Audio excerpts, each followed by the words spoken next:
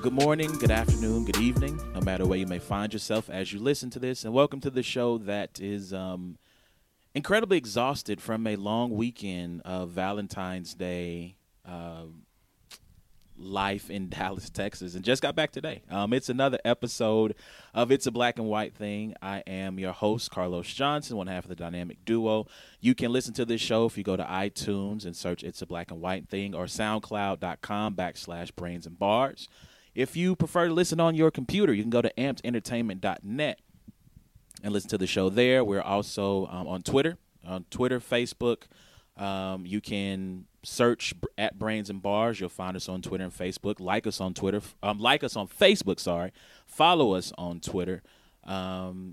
As normally we're at the Clear Ear, formerly the MMP Studios, but I like to call this Amp Records South. We're here at with the homie B. We're at his house, who's recording us tonight. So no Clear Ear Studios plug tonight, but shout out to Trent, who normally holds us down. Also, I do a radio show on Wednesdays and Saturday evenings from 6:45 to 7:15 p.m. On Praise 95.3 FM KCPZ, called The Sports Disciple, so you can catch me there. And normally, my co-host, A-Ward, is with me. I'll normally turn it over to him to do his plug, but he's not here, so I do it for him.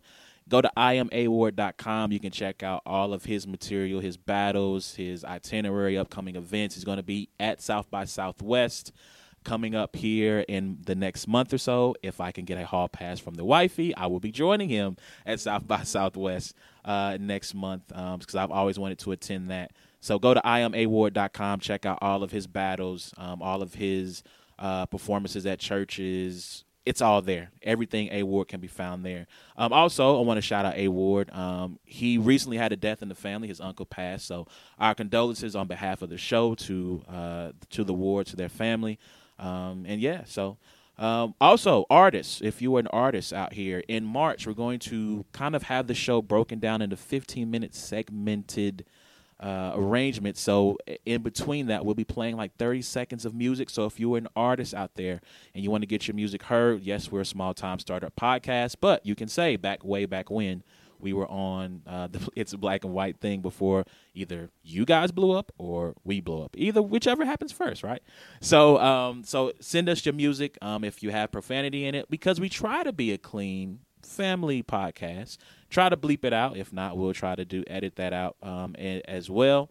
But yeah, starting in March, start sending us your music. So as always, we begin the show by talking about what I learned over the last week. And so this show is going to be a little bit different, and I'm going to get more into that in a second. But I learned two things over the last week. First off, I read an article about millennials and how millennials are the worst thing ever and how they're destroying society, and the participation trophy culture is destroying America, and I am, frankly, quite tired of hearing about it. One, I am kind of on that borderline where, depending on who you talk to, I am a millennial, or sometimes I am a part of, I believe it's the Y generation. I think it's because I think millennials are Z, I believe. Nope. So millennials are Y. Same. Okay. So, but depending on who you talk to, I'm right on that borderline for either the previous generation or millennials. So I'm not taking that personally. I do feel that there's some line of demarcation between how I was raised and my sensibilities and attitudes, and then some of the younger kids. But be that as it may, guys, who raised millennials? Right? We just have to start there. Like, millennials don't come out being entitled and whiny and bratty and all those things. They don't come out of the womb like that. Like, someone has a hand in creating these so-called monsters that are going to destroy our society. So let's take a step back and look at the parents, maybe, and let's see how they were raised. Now, I think, to me, this is encapsulated greatly in a clip. So the movie Fences just came out, and on Facebook there's a clip circulating of James Earl Jones, and I believe it is a young Courtney B. Vance, acting out the scene "Why Don't You Like Me?" So if you've seen the movie Fences, or if you've seen any of the promos, they have that clip of "Why Don't You Like Me?" and Denzel goes through, I don't have to like you. That whole spiel. James Earl Jones, this is 1986 is when this clip was shown. He is very stiff. He is very rigid. He is very hard. The audience is stone cold silent. Now, I'm going to why that is important is for this reason. So I have heard my parents and my parents' brothers and sisters talk about their upbringing, how it was very hard. Their parents were very cold. Their parents were they were loving in ways, but that love sometimes is hard to see. And so when they talk about it, it is I don't want to say bitter, but in some ways, it is a bitter retelling of these stories. They don't find a lot of humor in them.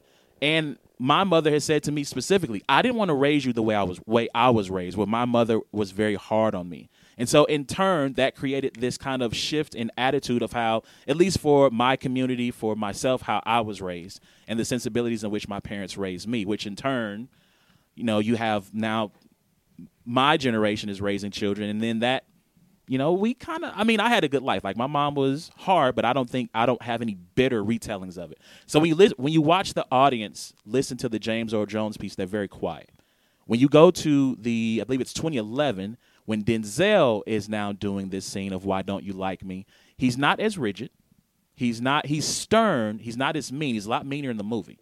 He's not as stern, but when he talks about why don't you like me, and he goes, do I have to like you? The audience responds in laughter. And so there's a shift in sensibilities between the generation who's watching it in the 80s, in my opinion, and the generation who's watching it now. And so I think if you look at that, I think you look at how parenting, look at the 60s, and then psychology started to come into shape during that time going forward. You look at all these confluence of events kind of all making this perfect storm, if you will, and you have millennials. So that was a long rant to say, if I read one more article about how millennials are the worst thing ever, I'm going to lose my lunch. Like, please do some evidence and some, I don't want to say research, but just do some, just kind of participation trophies have been around for 50 years. They preceded my generation. And another day we'll have this conversation about participation trophies and how they're not the worst thing in the world if you use it as motivation. I mean, we famously talk about Michael Jordan being cut from his high school basketball team, and he never lets you forget that. Michael Jordan never forgets any slight and even though some of them may not be real, but that's neither here nor there. But anyway, the other thing that I learned this week. So for Valentine's Day was last week. I surprised my wife on Valentine's Day with a trip to Dallas, Texas. One thing we like to do in the show is we like to travel. So me and some of the homies, we get out once a year for a guy's trip. And then I travel with my wife on various adventures throughout the year as well. And so I've never been to Dallas, my first time there. Had a really good time, although I list how I like a city based on if I want to move there. Do not want to move to Dallas. Very spread out. It took 30 and 40 minutes to get anywhere. The traffic was bad. The drivers were worse, if that makes sense. Traffic sucked. People drive incredibly fast or incredibly slow, and there seems to be no variation between the two. But one of the highlights of my trip, which is going to lead into our special guest that we have tonight, one of the highlights of my trip was in an attempt to do something different while we're out of town, I got tickets to the Dallas Black Dance Theater. They were having a cultural awareness show that was celebrating the 40 years of the Dallas Black Dance Theater. So as they went through their dances and their routines, which were set to classic music of the, I believe it was 50s and 60s, there was Ray Charles, there was Marvin Gaye, there was after intermission, there was a tribute to jazz. So it was as a guy who normally does not participate in ballets and go to those type of things, I found it to be very enlightening. It was very fun. It was dope. Like the Wally Theater in Dallas, Texas, there was not a bad seat in the house. We were maybe 8 rows back, right in the middle. And there was a class I took this past semester at where I go to school where we were told to pay attention to lighting, to how people were dressed and how all of that factored into the performances of movies that I watch. And so I had a greater appreciation for this performance than I would have before I took this class. One of my favorite pieces from their performance, they performed a song from during the Marvin Gaye set called Distant Lover. The lighting was, I mean, it was an intimate dance, but not in, the today's generation of intimate, but kind of in that subtle cuddling type deal. It's kind of hard to explain. You had to see it, but the lighting was great. One of the other pieces that I really enjoyed was there was a reflection of the men who have danced in the Dallas Black Dance Theater, and the guys had a performance where they had the background lighting was such, there were some stage lights that kind of gave you this wild jungle type feel to it. The music was jazz, but it was very fast paced. It was high energy. It was moving, and so you were taking all this in, and it just kind of gave you the sense of, hey, these are guys who are having fun. Like, these are guys who are in their prime of their lives. They're having fun. They're being playful young men, and so it was very cool. And so to thank for that appreciation, the person I have to thank for my appreciation of the lighting, of the costuming, of the set of that entire ensemble is here with us tonight to talk about the Oscars, which is happening this weekend. He is the Associate Professor of English at Rockhurst University. He is Professor Jason Arthur, who is joining us tonight on a special episode of It's a Black and White Thing. How are you tonight, sir? I'm great, Carlos. Thank you. I'm glad to know that my class helped you better appreciate Black Dance Theater lighting specifically. It was. I mean, it was like, again, it was not just the lighting, but again, it was. So in the moment, the ability of them to change, sometimes doing mid-selection. So they would start out on stage, run off, quickly change, come back, and still not look unkempt. They looked great. I mean, it was all of that. It was the lighting, the costuming, the music. It was all something that I really appreciated, and something that if I'm in the Dallas area again and they are performing while I'm there, I'm going to visit them again. So okay, pop quiz: lighting, costuming, actor performance. These are elements of what fundamental of cinema form. I'll make it multiple choice. Okay, no, never mind. I don't need to. Mise en scène. There you go. Mise en scène, it was yeah. the toughest one. It was the French phrase.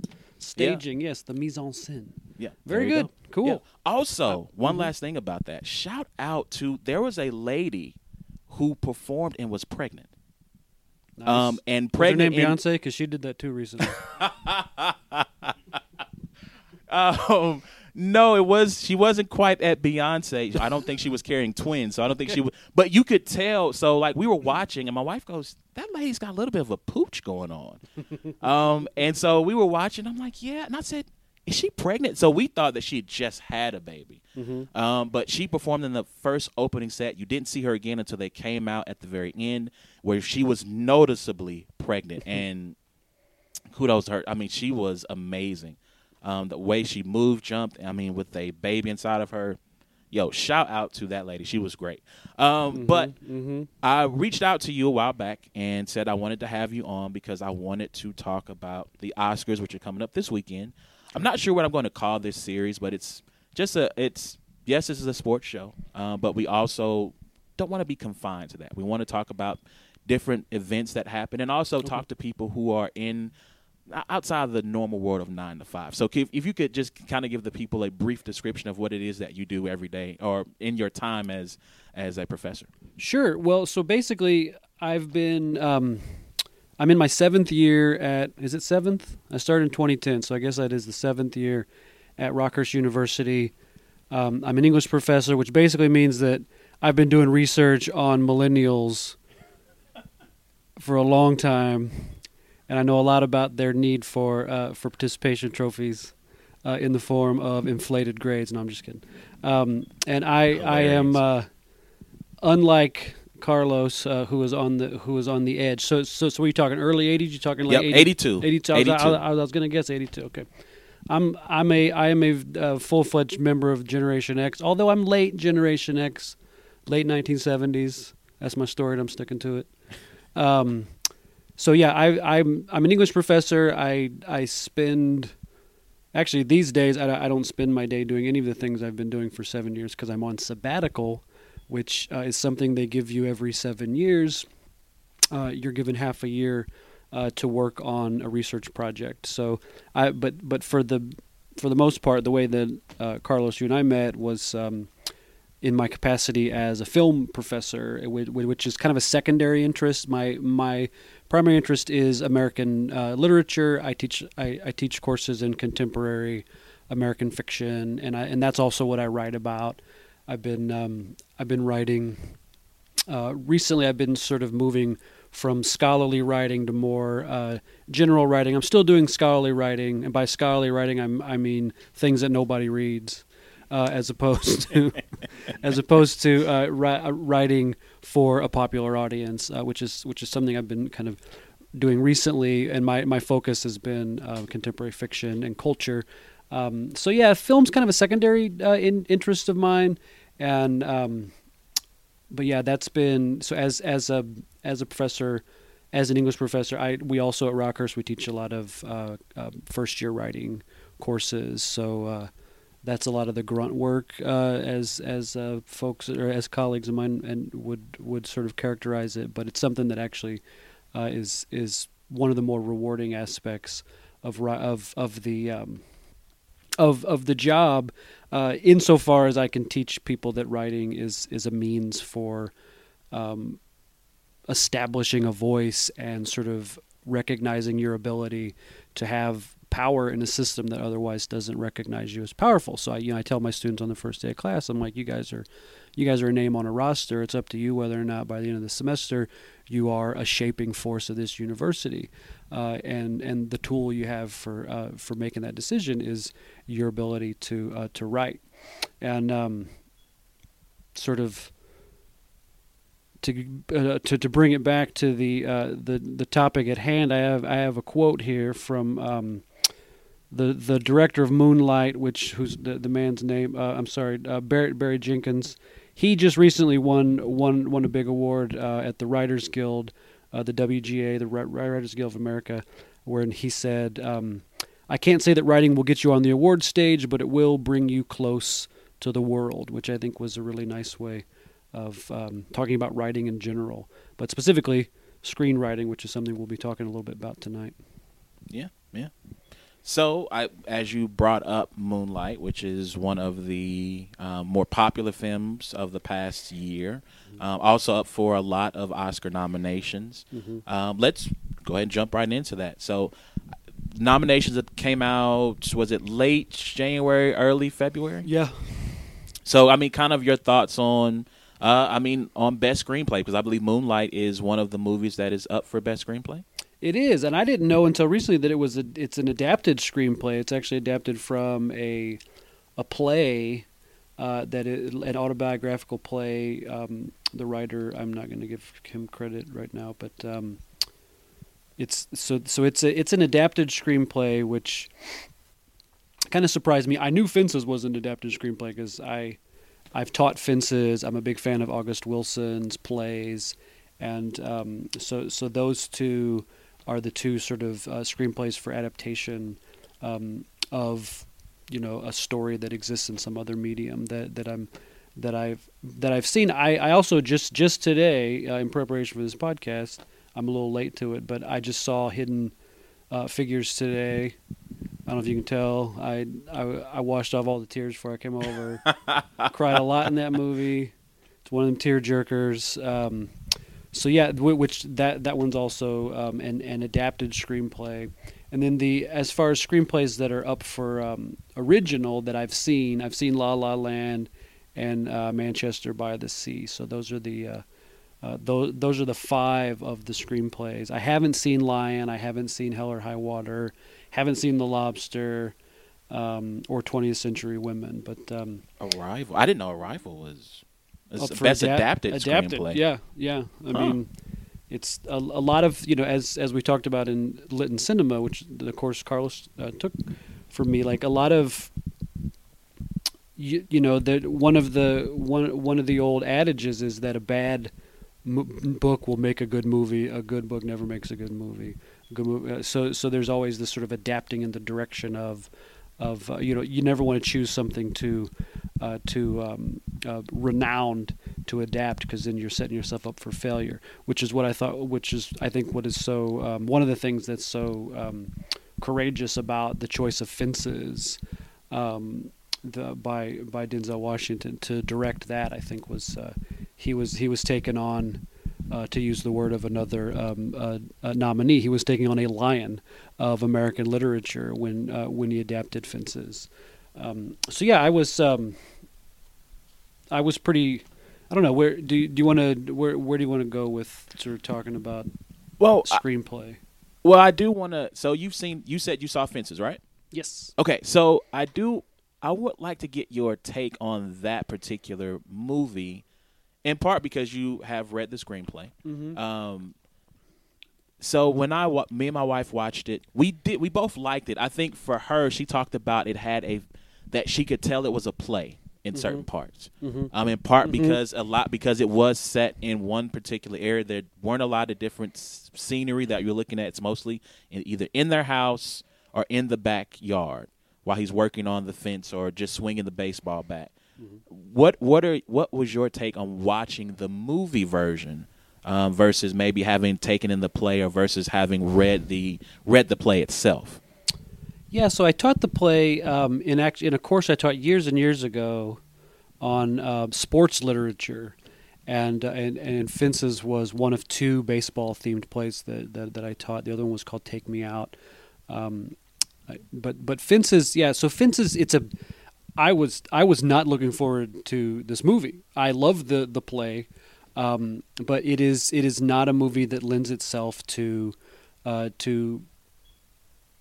visual interest. Right? It's a very sedentary scene. Right? You have the one scene. It's kind of a almost stylized sort of world where we have the sort of the gradual construction of the fence, and we have that sort of almost overtly symbolic, baseball hanging from the tree, right? So, I mean, we there are things about it that I couldn't imagine sort of translating into a film that would carry audience interest for 2 hours. But I was wrong, and I think that one of the things I was struck by, other than Viola Davis's amazing performance, is the way I think one of the things that made the actor performance so assertive was the sort of the keeping the camera rolling, right? There were a lot of long takes, and a lot of reframing. So we sort of had that. I mean, your wife was like, I mean, I had the same reaction that your wife did, right? This is as a viewer, my head is rotating as with the camera. We're not there. There's not a lot of there's not a lot of cutting and intercutting, right? There's everything is sort of happening in real time, so you get a sense of sort of life being lived, and I think that comes across right from the start, right, where we sort of we have Denzel Washington's character coming home with his friend, and and we basically the opening scene is as long as it takes for them to drink that half pint of scotch or whatever it was, right? So, or it was probably gin. I can't remember. But anyway, yeah, I can't. Yeah, something dark, something it was brown. Dark? Okay, so it was brown. So scotch or bourbon. So then so you had that kind of the segmenting of the movie was sort of dependent on the action or the conversation that was happening, and and you had to kind of be drawn in by the performance, right? In order, and so when Denzel Washington's character sort of moves into this moment of like reverie where he stops moving as an actor, but moves back in time through these stories, and and being drawn in not by any visual interest but by storytelling, was like I was very excited that it was able to do that, because I'm one of these millennial haters that thinks that like you can't that like the ability of like sort of that like narrative arcs have been destroyed by the kind of a culture that sort of rewards too readily this a sort of quick pace, right? So the fact that that the pacing was very humane and subtle, and also that it was engrossing, like, said good things. So for those of you, one, there's going to be spoiler alert. So if you haven't seen Oh. any of these movies, I mean that's your bad. From number one. So I don't feel too bad for you. The movies have been out for a long time. A year. I mean, come on. There's still movies I haven't seen that came out in 1946.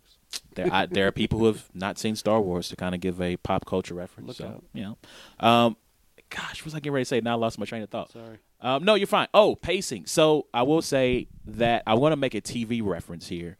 For those who maybe, what is he talking about by pacing? And he says the pacing is very fast, very quick. Think any Shonda Rhimes vehicle that you watch on TV where they're talking extreme, which is a pet peeve of mine. Although I feel like Ally McBeal kind of, at least for me, if you remember Ally McBeal, I feel like Ally McBeal was very quick paced and back and forth, but that is neither here nor there. But any Shonda Rhimes vehicle, Grey's Anatomy, How to Get Away with Murder, Scandal especially because I watch Scandal. I hate watch Scandal at this point with my wife. Mm-hmm. Very quick pace, very fast, very back and forth, tennis ball, volleys, and so that's what he means when he talks about pacing. And yeah, there were lots of long, like you said, especially from Denzel's character, where he just kind of goes in these long stories about, the devil. I looked the devil in my eye and said, not today. And he's always telling the stories about fighting, cheating, death, the devil, and things of that nature. So that's what, when he gets into pacing, that's what he's referencing there. Mm-hmm. Of the movies that you have seen that have been up for Best Picture or Best Screenplay, which was your favorite? My favorite. I think that they all, I mean, each of the ones that I've seen were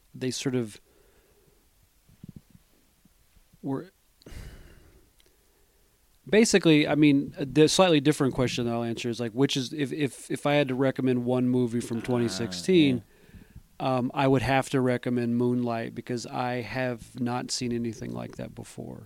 And I think that if you are looking for, a single piece of culture from this past year that is innovative and singular, Moonlight is definitely the one. Now, it's also, when it's, if something is innovative and singular, it also, it kind of by definition isn't really necessarily kind of woven into the specific sort of time, right? So it's not as though Moonlight is a way into kind of understanding the zeitgeist or the spirit of the age of 2016, which was a terrible year. It was a crazy year that all kinds of awful things happened.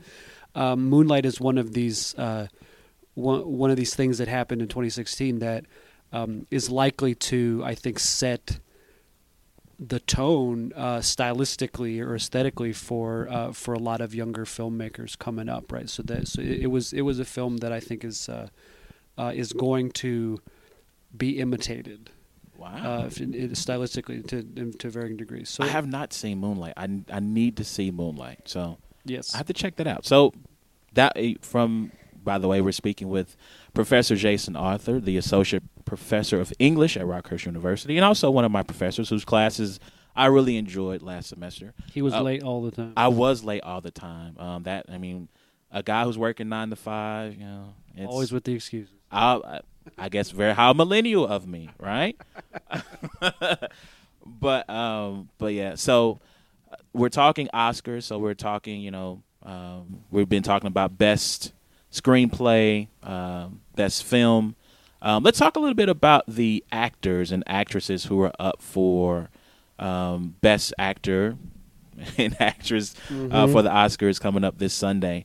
I guess I'll kind of turn it over to you. I don't know if there's any specific thing you want to say about them, or if you're leaning any particular way, or if there's what thoughts you have on these cast of characters who are up for this award. Well, Janelle Monáe didn't get nominated for either of her amazing performances, so I'm not leaning any way. Hold on. Before you say that, I know one is Hidden Figures. The second one, she's also in Moonlight. Oh, that's right. And by the way, Kansas City, Kansas native. KCK native, yep. Janelle Monáe. So shout out to her. Mm-hmm. Wow. Okay. Cool. So yeah. So no. So as far as like don't know where I'm leaning, but I do know. I mean, I want to take credit for when I saw Moonlight. I don't know, back in like November when it first showed up in Kansas City. I think I was the first person on Twitter to hashtag Oscars so Moonlight as an answer to the 2016 Oscars debacle of Oscars so white. So there was an interesting kind of that I think set the stage for, or at least kind of created. I don't know. Basically, there's no way to talk about actors without sort of talking about that particular cultural moment, like last year, where we basically had no actors of color or directors of color in any major nomination slots, right? Which is not the case this year. I mean, I think by my count, 7 of the 20 acting slots are people of color. So which is not necessarily. I mean, I guess in that particular context, I mean, it's sort of, it seems as though there's a that is like a decision made by the nominating forces, which I don't think that it is. I think that we had movies that sort of deserved this kind of attention. So yeah, I mean, I think that I don't really have a real. I mean, I tend to come from the tradition of thinking about actors as sort of. I mean, as not necessarily the vehicles of the art form, that they are. I mean, I'm not as extreme as someone like Alfred Hitchcock, who famously called actors cattle. Right, who basically understood actors to basically be manipulable objects, that were sort of there to serve his directorial vision. I'm not that full on of a sort of auteur, film maker, but I do tend to think that acting can sort of I don't know that oftentimes. These nominations are, they're political. They are sort of to the extent that by political we mean sort of publicists, sort of ability to lobby for their clients, right? Like I do feel like we oftentimes wind up with actors who. It's predictable. Emma Stone's going to be nominated. Meryl Streep's going to be nominated, right? So there are these sort of and then you have Gosling and I don't think Casey Affleck's ever been nominated for major award before, but so I think that actors. I don't know. I mean, yeah. So if the question is, am I leaning towards anyone? The answer is yes, but only in the alternate reality wherein Janelle Monáe has been nominated. Hashtag KCK. So I wanna jump because you mentioned the Hitchcock quote about actors being cattle, and you referenced Moonlight when you talked about Barry Jenkins, which I would have to. I mean, you said that's one of your favorite movies of the year, the one that you recommend, and you said that that the directing in that film is something that people are going to look to copy. What about that? What about his directorial style or directing leads you to make that statement? It got called a quiet movie by a lot of critics, which I kind of understand where they're going there, but I think that was almost like a veiled cautionary adjective. It's like, this is not going to be a movie where a lot of stuff happens, right? And it's kind of a movie where not a lot of stuff happens, but like, so is Terrence Malick's Boyhood, right? Like so are these movies that were sort of, or Steve McQueen's is it Steve McQueen? Are you talking 12 Years a Slave? 12 Years a Slave, but his 2 movies before 12 Years a Slave. One was called Hunger and the other one was called Shame. These are movies that were these really kind of, these character studies that I think were movies that sort of, and Shame Shame and Hunger had some star interest. They were both the stars of both of those movies were Michael Fassbender, and so a lot of it was just a study in doing close-ups of Michael Fassbender's face. But there's this kind of this sort of preference of kind of tone and atmospherics over plot and sort of forward action. So Moonlight has that quality to it. I think that sounds, it speaks to a certain kind of minimalism that is kind of that I think that has been kind of in the background of a lot of Hollywood movies. I'm thinking of like Social Media and like the decision to, I'm sorry, not Social Media, it's The Social Network, the movie about Facebook, and the decision to sort of to have Trent Reznor, the guy from Nine Inch Nails, do the sound or do the music for that movie, and the theme for that movie was basically like 4 notes, doom, doom, doom, doom, doom, doom, right? And there's this sort of like this, it's this sort of invitation into a kind of, a sort of way of feeling as you live in the world, as opposed to a kind of, interest, as opposed to like a purulent interest in what's going on. And it's not that Moonlight isn't, spoiler alert, a movie that like has some purulent interest, right? Like there are, this is a movie about a gay kid, right? This is a movie that has certain kinds of that speaks to certain social issues that are that one could treat in a way that looked like an after school special or something, right? But this is it's treated in a way that I think is just utterly beautiful, and that I think that uses elements of and basically just uses visual language in a way that supersedes anything that actors are doing on the screen, right? It's a movie that you can watch with the sound off and be kind of mesmerized by.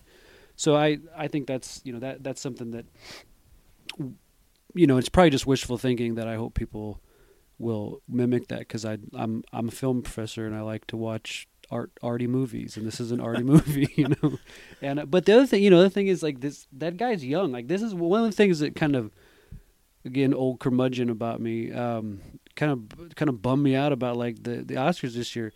Like I think at least two, maybe even 3, which would be the majority of director nominations. These people are younger than me, right? So we have like I mean, this kid Damien Chazelle, who did La La Land. That kid was born in 1985. He's younger than you. What the hell's he doing making Oscar-winning movies, right? So yikes.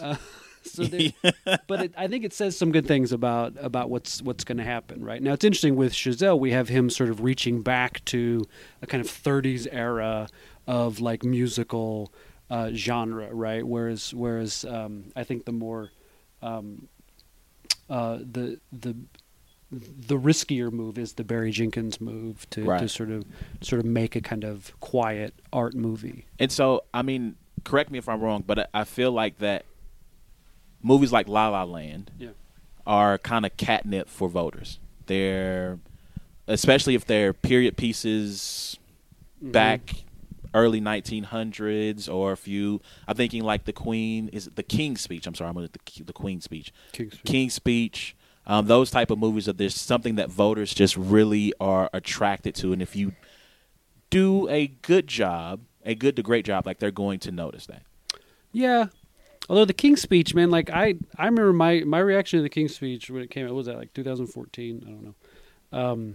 My reaction was, that is a great movie about wallpaper. Because, I mean, there was a lot of really cool wallpaper in that movie, and that was another very quiet movie. That, I mean, the interest in that movie totally baffled me, and on a different level, the interest in La La Land. I mean, it's kind of predictable, but it also kind of like, I'm surprised that it has the most nods. Like it's not a surprising movie. I mean, it's not a movie that it's a movie that I think does do a lot of the things that a particularly, in a particularly nostalgic moment of American history, we want movies to do, right? So I think that more than, and this is why, like the other, so my, there's two ways of asking the question about like 2016, which movie to watch, right? Moonlight, if you want to see a movie that is unprecedented. La La Land, if you want to see a movie whose popularity speaks to, I think, a national sort of need, right? Like there is that kind of, now it's also true that this is a movie, like this is a, essentially like a 30s musical that is essentially about struggle and about not necessarily, spoiler alert, overcoming that struggle perfectly, right? So it's it's not a total escape. It's not a total, like La La Land is not. I mean, the title is a little bit ironic. We're not really going into La La Land, and when we sort of know that in the opening sequence, which is the best for me, the best scene. I mean, there's my two favorite scenes are the opening sequence and the sequence where Emma Stone gives her career-defining audition and basically just sort of tells a story of her life that sort of changes everything. The opening sequence is basically it's a traffic jam that turns into a dance number, and that's that's where like you sort of have this kind of making lemonade out of a particular situation, right? Like that's where that and the kind of the shifting over into the imaginative, world of song and dance sort of happening in a way that I think does kind of unlock a certain kind of magic of cinema, right? But then it's like, I mean, that's a promise. That opening sequence is a promise that I didn't see fulfilled through the movie, right? Because the movie then like almost immediately becomes a movie about like, two white people struggling to make it, when the opening sequence is is like this sort of deliberately sort of multicultural sort of ensemble piece, right? And then it turns out that this is a movie about a white guy who likes jazz. Yeah, I mean, not that, and I think that's a little that might be a little too much of a.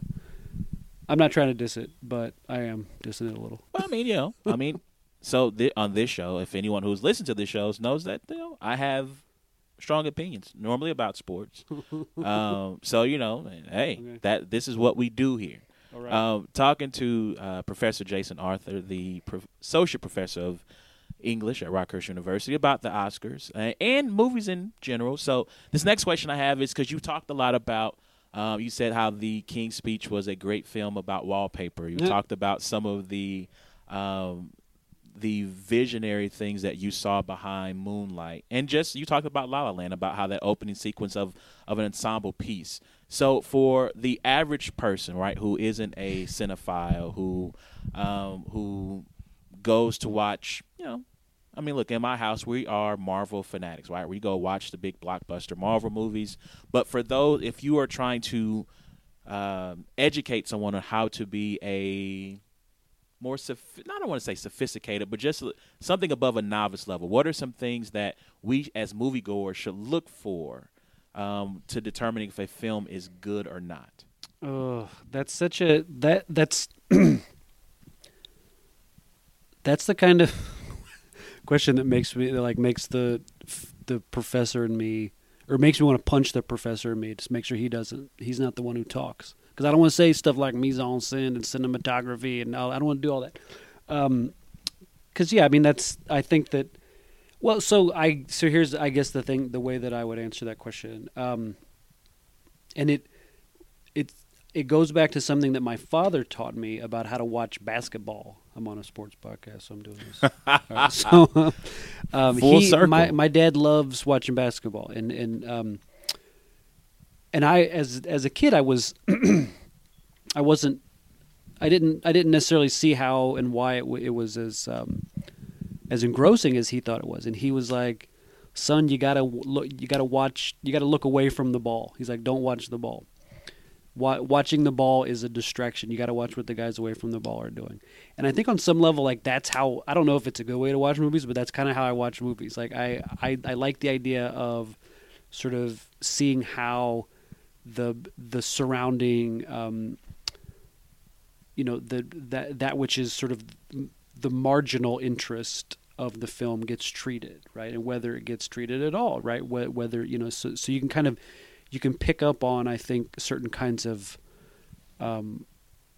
intention, I think, when you're looking away from the ball and not I think going back to my thing about how like actors, can kind of sometimes eclipse the broader significance of a film, right? Like, so if a thing is only a star vehicle, then you might be missing out on stuff. And I do think that La La Land is a film that if you look away from the ball, you will see its artistry, right? I mean, Damien Chazelle, his movie Whiplash, which was about drumming. Did you see that? I loved Whiplash. Yeah, no, that was an amazing movie. And frankly, to preempt your question about my favorite sports movie, Whiplash is one of my favorite sports movies. Like, it's sort of structured almost like because of the competition. The aspect. competition, and the training, and the ultimate, the coach. I mean, well, you have the deranged coach, right? And sort of the winning in the end kind of thing. Spoiler alert. But yeah, so like that kind of. So I think Damien Chazelle is an amazing craftsman insofar as like because he has like his expertise sort of begins elsewhere, right? It begins like his expertise begins in music, right? And he's sort of carrying that into filmmaking, which is kind of an interesting sort of way in. So yeah, I think that, he orchestrates, does amazing stuff. Doing the camera work in that movie is crazy. There's a lot of, did you see La La Land? I have not seen La La Land. Well, there's a lot of long duration shots. Sometimes I think they're sort of CGI'd after. Because there are times when we have sort of long duration shots that'll sort of where the camera will basically go down into a pool and come back up, right? So there's a lot of so the orchestration, of scenes is pretty. There's a lot of work that goes into those things. It's like Inarritu kind of level of like super, well crafted. Everybody's got to hit their mark kind of thing, right? So it does. So basically, to get back to that question.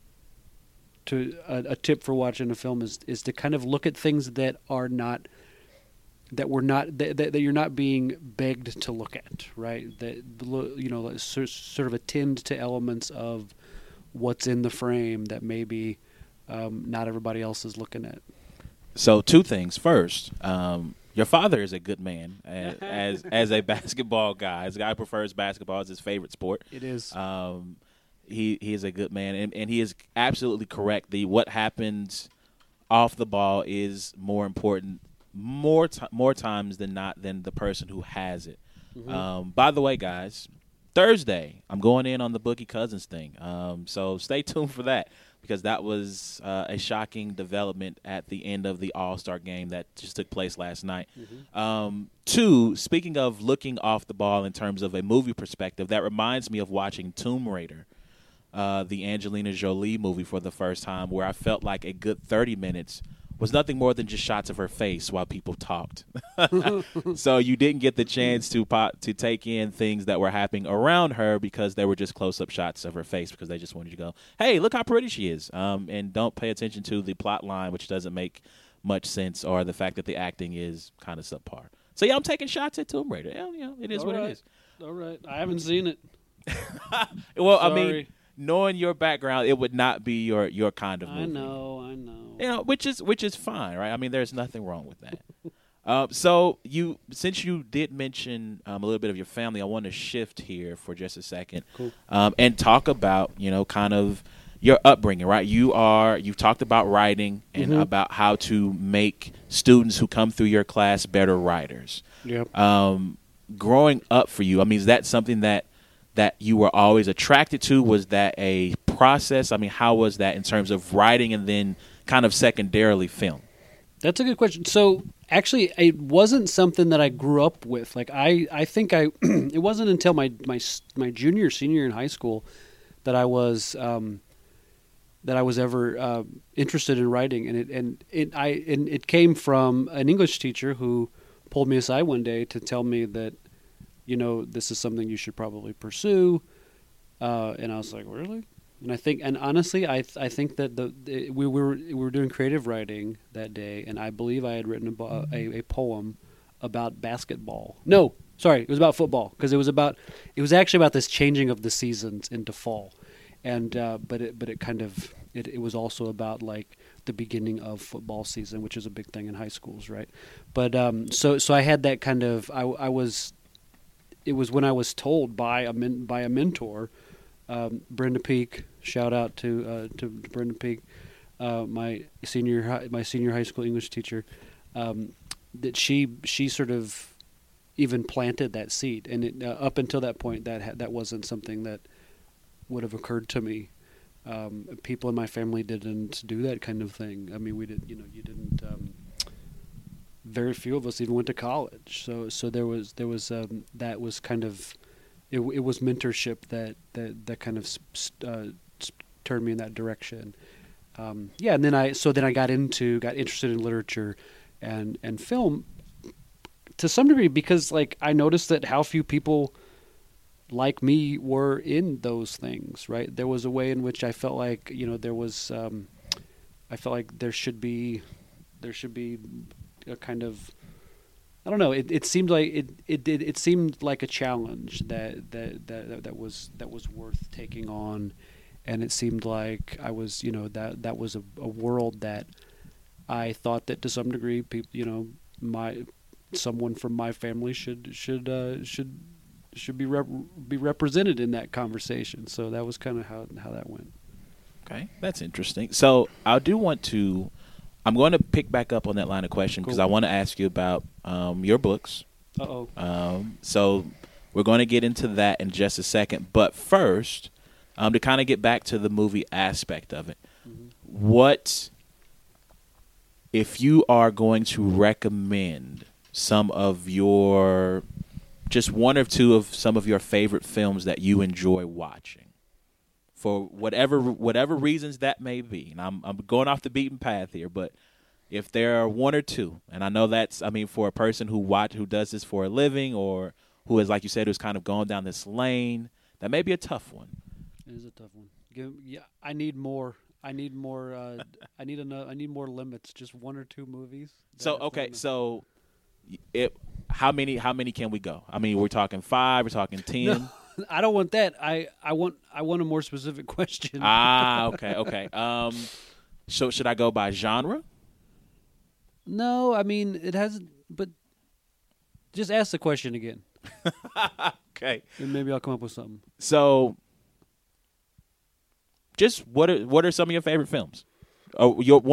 Just a favorite film of yours that when you watched it, either, I mean, you could go back to Moonlight, you could go to something, you go Brokeback Mountain. I'm thinking of movies we watched in class, right? But Ice Storm, which I really enjoyed Ice Storm, by the way. Did you? Yeah, but I mean, it could be something that you teach in class, like just a film that when you watch it, either in the moment or during subsequent rewatchings, if you will, that you said, I enjoyed that movie. Well, so speaking of class and and kind of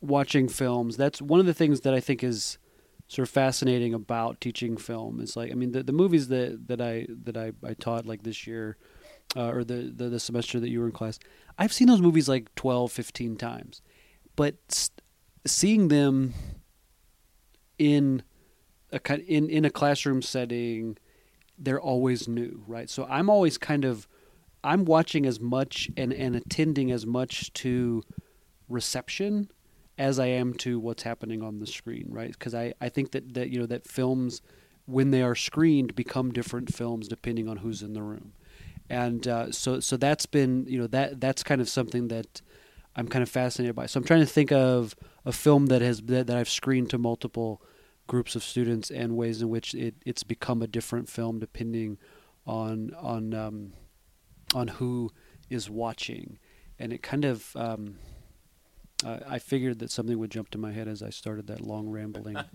beginning, but nothing is. I'm terrible. I am so terrible at the what's your favorite book, what's your favorite movie thing. I'm awful at it. Like, because the minute I say something, 7 other things sprout into the place. And as I drive home tonight, I'll be like, oh, you know what? I totally screwed that one up. I should have done this other one. So I am that way about certain things as well. Mm-hmm. I can be that way about music. I can be that way about basketball players. Okay. So I mean, Okay. I completely understand. So I mean, if you don't have I don't want to say great answer. If you don't have an answer to that, Yeah. that is okay. Like it's not. For some reason, I'm wanting to say something. But I guess that Hitchcock is a director who makes movies that people respond to in interesting ways, right? Like, so I've taught the birds in various settings, right? And that's a weird movie from an interpretation standpoint. Like, there's no real answer to the question why the hell the birds attack, right? But there's the allegorical reading, right? Like it's the 60s. There, like it's the early 60s in San Francisco. There's a way in which like the birds are sort of some symbol for counterculture and the way in which it's gaining steam, right? Like there's a lot of different fun ways to interpret, but it's at the end of the day, there is no answer, and it is a movie wherein the viewer is simply asked to deal with a world wherein for no damn reason all these birds just get crazy. So and, I watched that movie. I took a film class in 8th grade, Uh-huh. and we watched The Birds. And I remember walking home. It's a fall evening, and so walking to my apartment, there are birds all in the trees, and I ran home. They're terrible. Like I was for about a week, I was completely terrified of birds. So.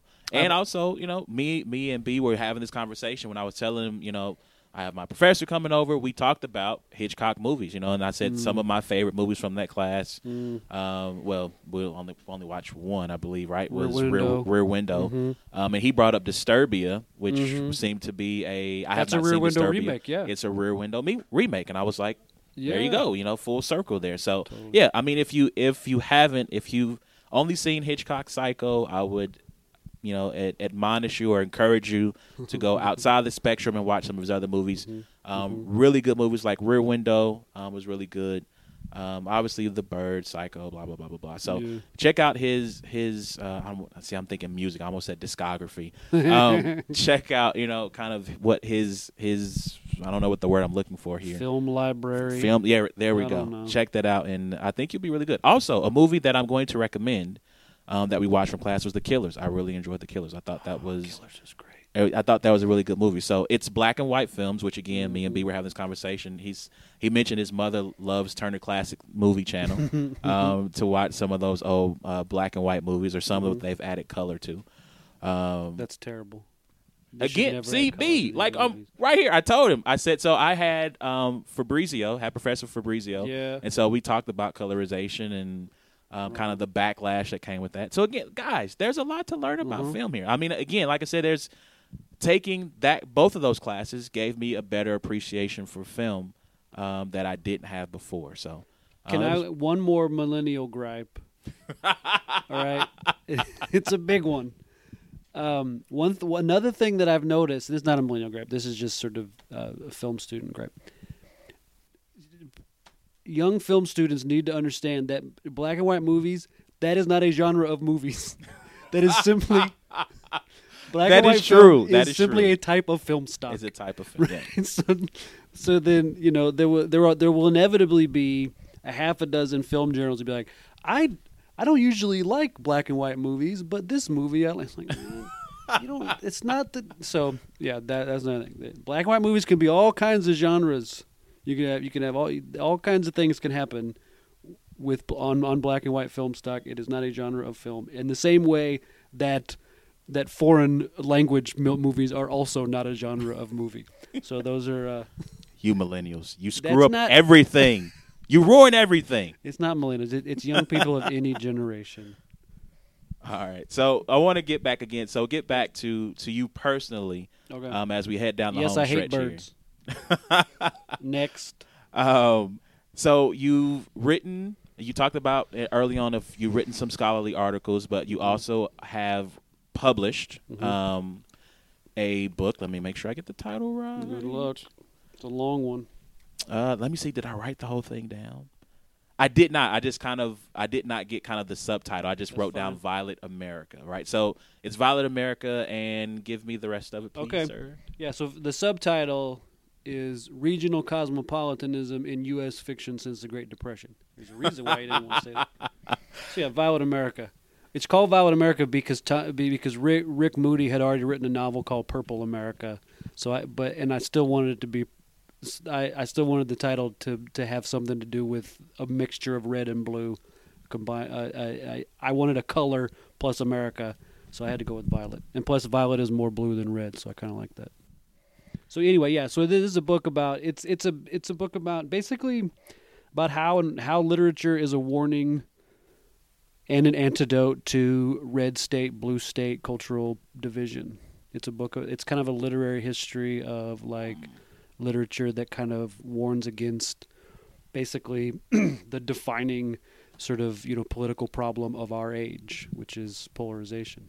Yikes! So I will say, and that is, so on this show, I try not to get too much into politics because although I did say that stick to sports is dead, right? So there's this thought in that when sports writers verge or veer into the political realm to make statements or to talk about social issues that the sports fan revolts and says, I come to sports to get away from the distractions of the world.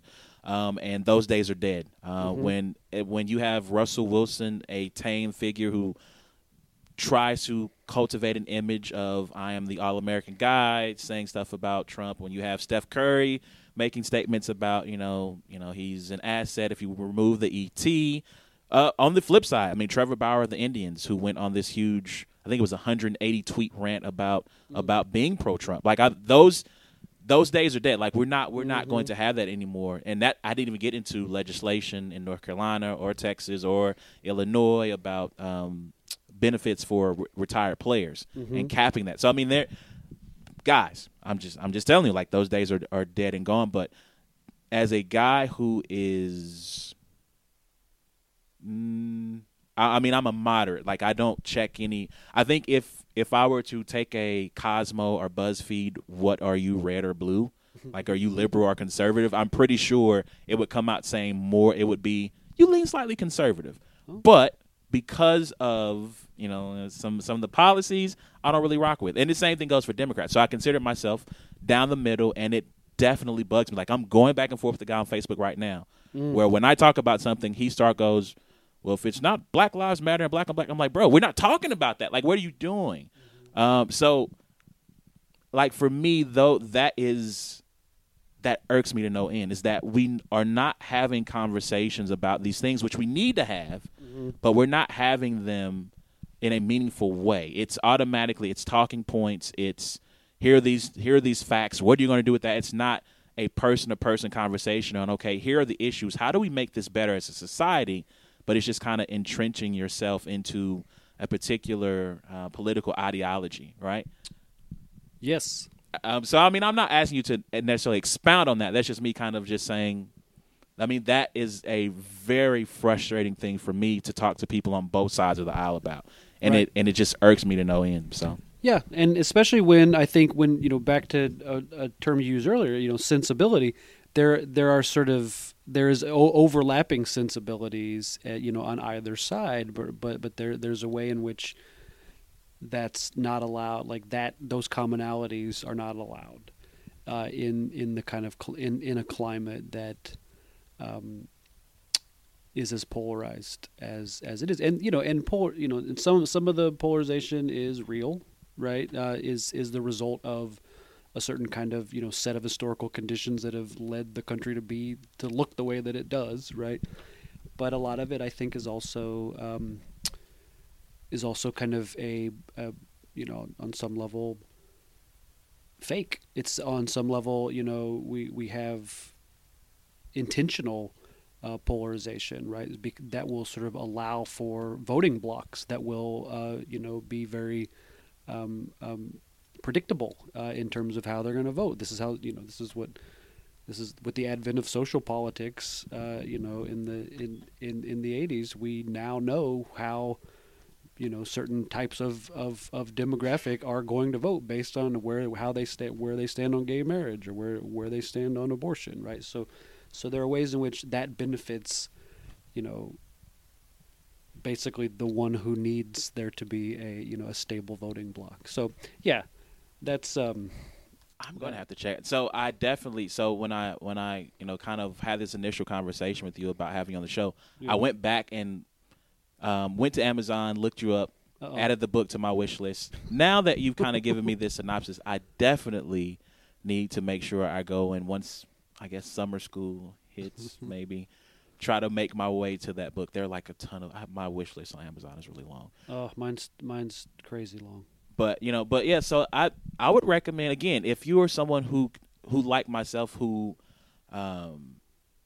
is upset at the amount of polarization that happens on both sides of the aisle, I would recommend go check that book out. And if you get to it before me, like kind of give me a spoiler alert, if you will, so I can then kind of go in and kind of make my own notes and compare what you said versus what I'm reading and taking in. Also, so you mentioned that you are on sabbatical right now, and part of that sabbatical is because you are working on a new book. I am. I'm trying to write another sort of scholarly book. This one's going to be a little more interesting, I think. I mean, the other one's fine. But this one is called Missing the Blackout. Currently, that's what it's called, subtitled Nostalgia in the 21st Century. And so it's going to be a book about. It started when I noticed that like a lot of novels in the 21st century were being set in the 1970s, and so I started to and I noticed this sort of trend where the 70s are becoming interesting to young people, and so the book is my way of figuring out what that's all about, and sort of what it might be about that era that is alluring to readers and to film goers as well, right? I mean, there's a lot of movies that I think are sort of borrowing aesthetics from the 70s. So it's a book, but I'm super in the early stages of writing it, and it's I have no idea what's going to happen. I mean, that's been the case for the last month. From day to day, I have no idea what's going to happen. Sometimes, as a testament to this show, sometimes that's not necessarily a bad thing, though. Right. This show can be very much fly by the seat of your pants, like what's happening next. So, I know. On a very small micro level, obviously yours is a huge, more large macro level of, hey, you have to get this book done. Like if I never record a podcast again, like there will be like 15 people goes, hey, dude, whatever happened? Right. That's about as many people as probably read Violet America, 15. So I had to go back and remember. I could have swore I saw that there were some, at least maybe there are other professors who said this is a really good piece of work, and maybe it was professors and not reviewers. But I mean, I would think that from your peers, right? Like that matters to get kind of that. I don't want to say pat on the back, but that kind of, hey, good job from those who are in your profession and are your peers. On Amazon, I have exactly one 5-star review, and that is, so basically I'm batting 1,000 on Amazon. You can't do it. Rocked I mean, it. yeah, you and killed it. It's been reviewed in a couple of scholarly journals. Not bad. I've been given an okay by my peers. So, so it's been, that's... The life of a scholarly book is a very strange thing, because I mean it kind of it exists to serve other people who spend their lives thinking about literature, or, spend their lives thinking about the subject, and it's bought primarily by academic libraries, right? So it's got the idea that there's even an Amazon profile for something like this is kind of a little bit funny to me. All right, so coming down the home stretch with Professor Jason Arthur, Associate Professor of Literature at Rockhurst University. I think this is going to be my final question. Mm-hmm. And so this is something that I forgot to put on the itinerary, so please forgive me. Oh, here's the curveball. I knew this is the curveball. This is the curveball. So if you could give any piece of advice to, I don't want to say college students because you deal kind of in college students, but those who are young people who are coming up who are, who have the world in front of them, they still have that notion of innocence, if you will. So I'm thinking middle school, maybe early high school age, right? You talked about your senior year, how Miss Peak kind of set you on this path that you had never considered before. So if you had a piece of advice to that age group of young middle schoolers, high schoolers who are getting prepared to attack the world, the next group of whatever's coming after millennials, because I don't know what the next new generation is going to be called, but what would that piece of advice be to those group of people? Ask questions.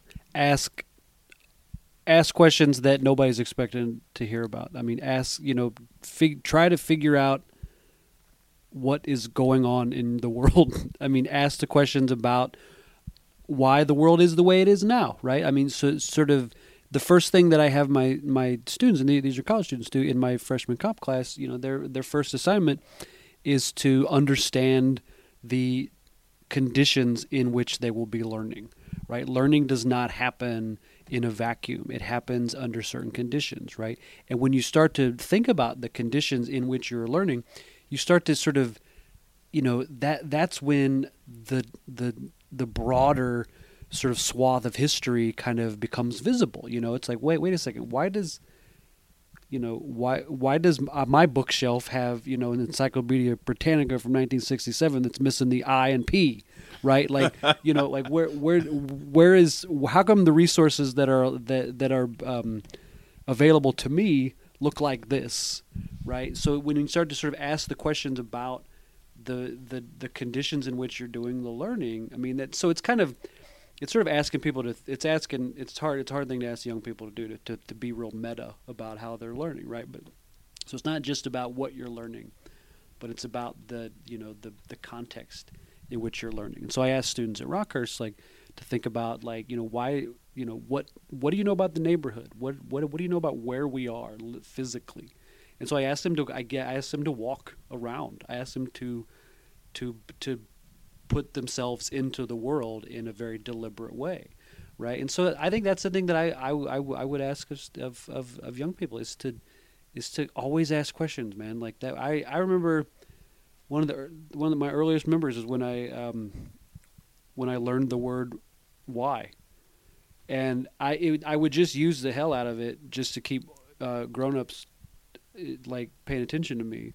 I just keep asking them why, because I realized that by saying that word, that somehow compelled them to keep talking to me, right? Even though I didn't know what the hell they were saying, I just kept saying why, right? So I think, and that was a kind of, it was a way of, engaging and sort of forcing people to, forcing my parents, forcing, people in positions of authority to kind of, to articulate for me, why the world looks the way it does, right? So I think that's a very powerful thing that I think young people have, and that I think that power kind of diminishes the older you get. Like there are ways in which I can't ask why anymore, right? Because to some degree, I'm the answer to why. Like I'm turning, being an associate professor of English. Like now I'm like a tenured, like I'm part of the problem. I'm like the man. I'm like part of the system now, right?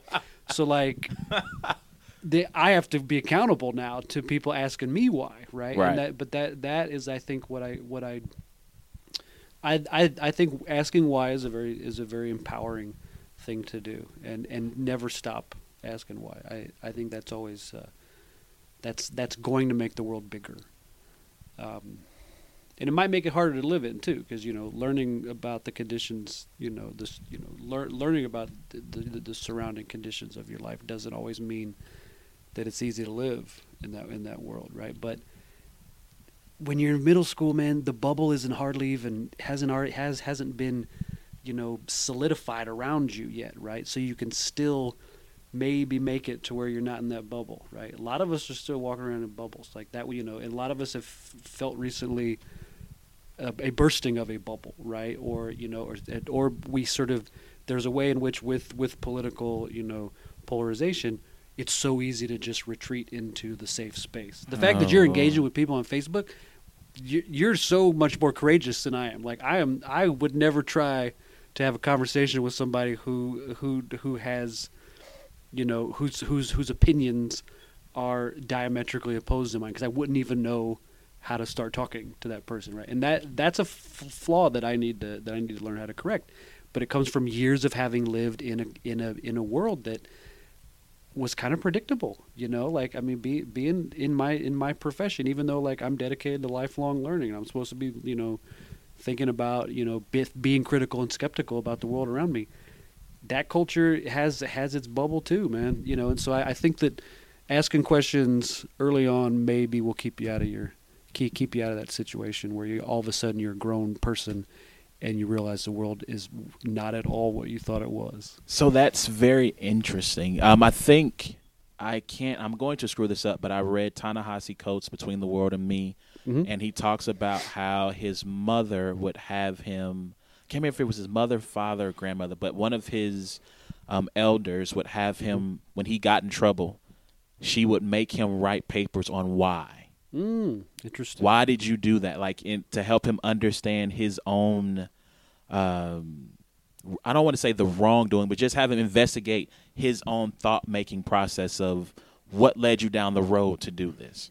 So I find the fact that you say specifically ask why to be very interesting. So parents, obviously, as you talk to your kids, hey, never stop asking questions. And as far as the I try to be again, like I said, I'm not left nor right leaning. I try to keep myself in the middle, and so it shocks people when I go, yeah, I read Breitbart, and not hate read it either.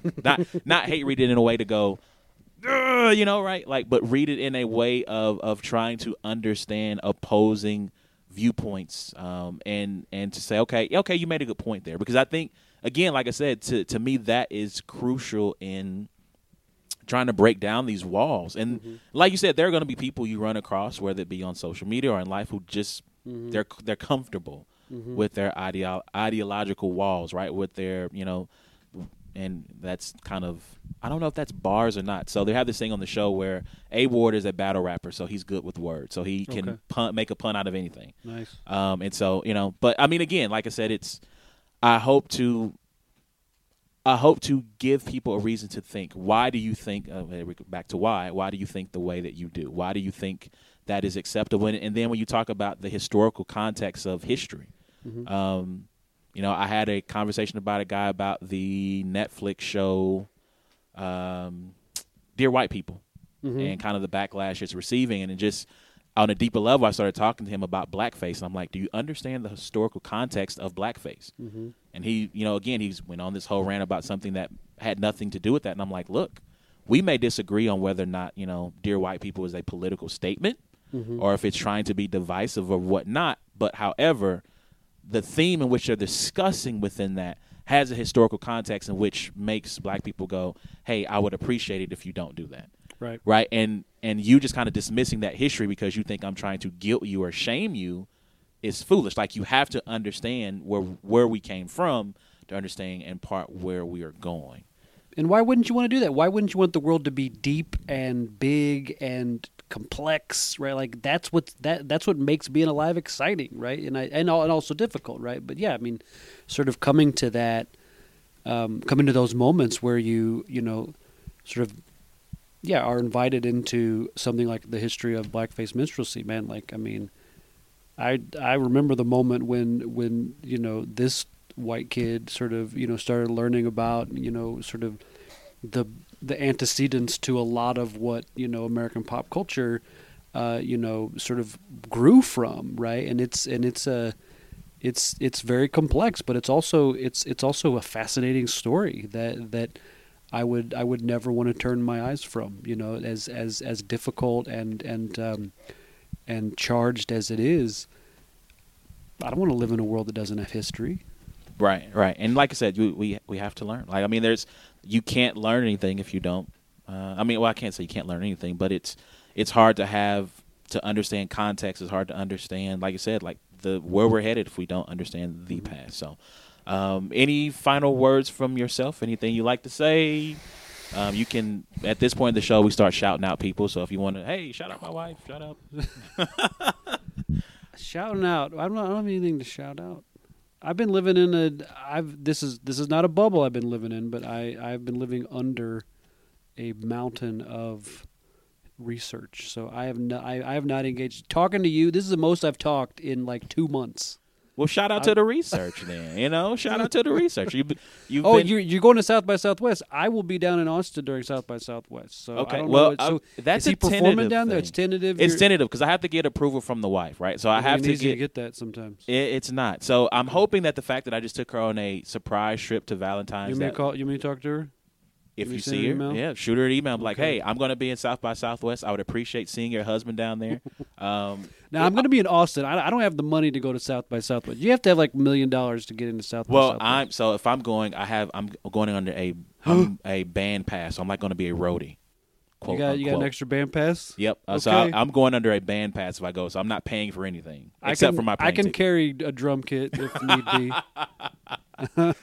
be. So yeah, so if I get a chance to make it down there, I will definitely look you up. Okay. I appreciate you coming through. You are the second guest ever on the show and that I've interviewed.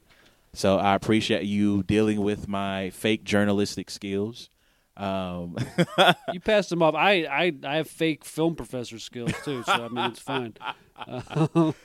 Yeah. So I appreciate you sitting down. I appreciate with you this. having me on, despite the fact that I know next to nothing about sports. Well, again, like I said, you've actually made some good connections. Though. I mean, you talked about looking, off the ball in basketball. You talked about the competition in Whiplash, which, again, people, if you have not seen Whiplash, I'm telling you, watch Whiplash. Miles Teller, who is the lead in that, was very good. And I cannot think of the gentleman who won the Best Supporting nod for his role as the deranged band leader. Mm-hmm. But he was also very good. He's the guy from the Farmers Insurance commercials, guys. Yeah, So, he is. by the way, so that's kind of the connection there. So he's much nicer in the Farmers. he is much nicer. Although I feel like that would make for better commercials if he just kind of went off on people about the fact that they were like screwing up their lives and the adjusters not being able to properly note these situations. I feel like that would make a good commercial once. If they give just a did whole it new one time. meaning to bump it, bump, bump, bump, bump.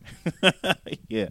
So thank you once again, Professor Jason Arthur, for coming through. Thanks for having me on. This was great. Thank you, sir. On behalf of A Ward, B, the homie Trey, Clear Ear Media, we appreciate you. I'll see you on Thursday.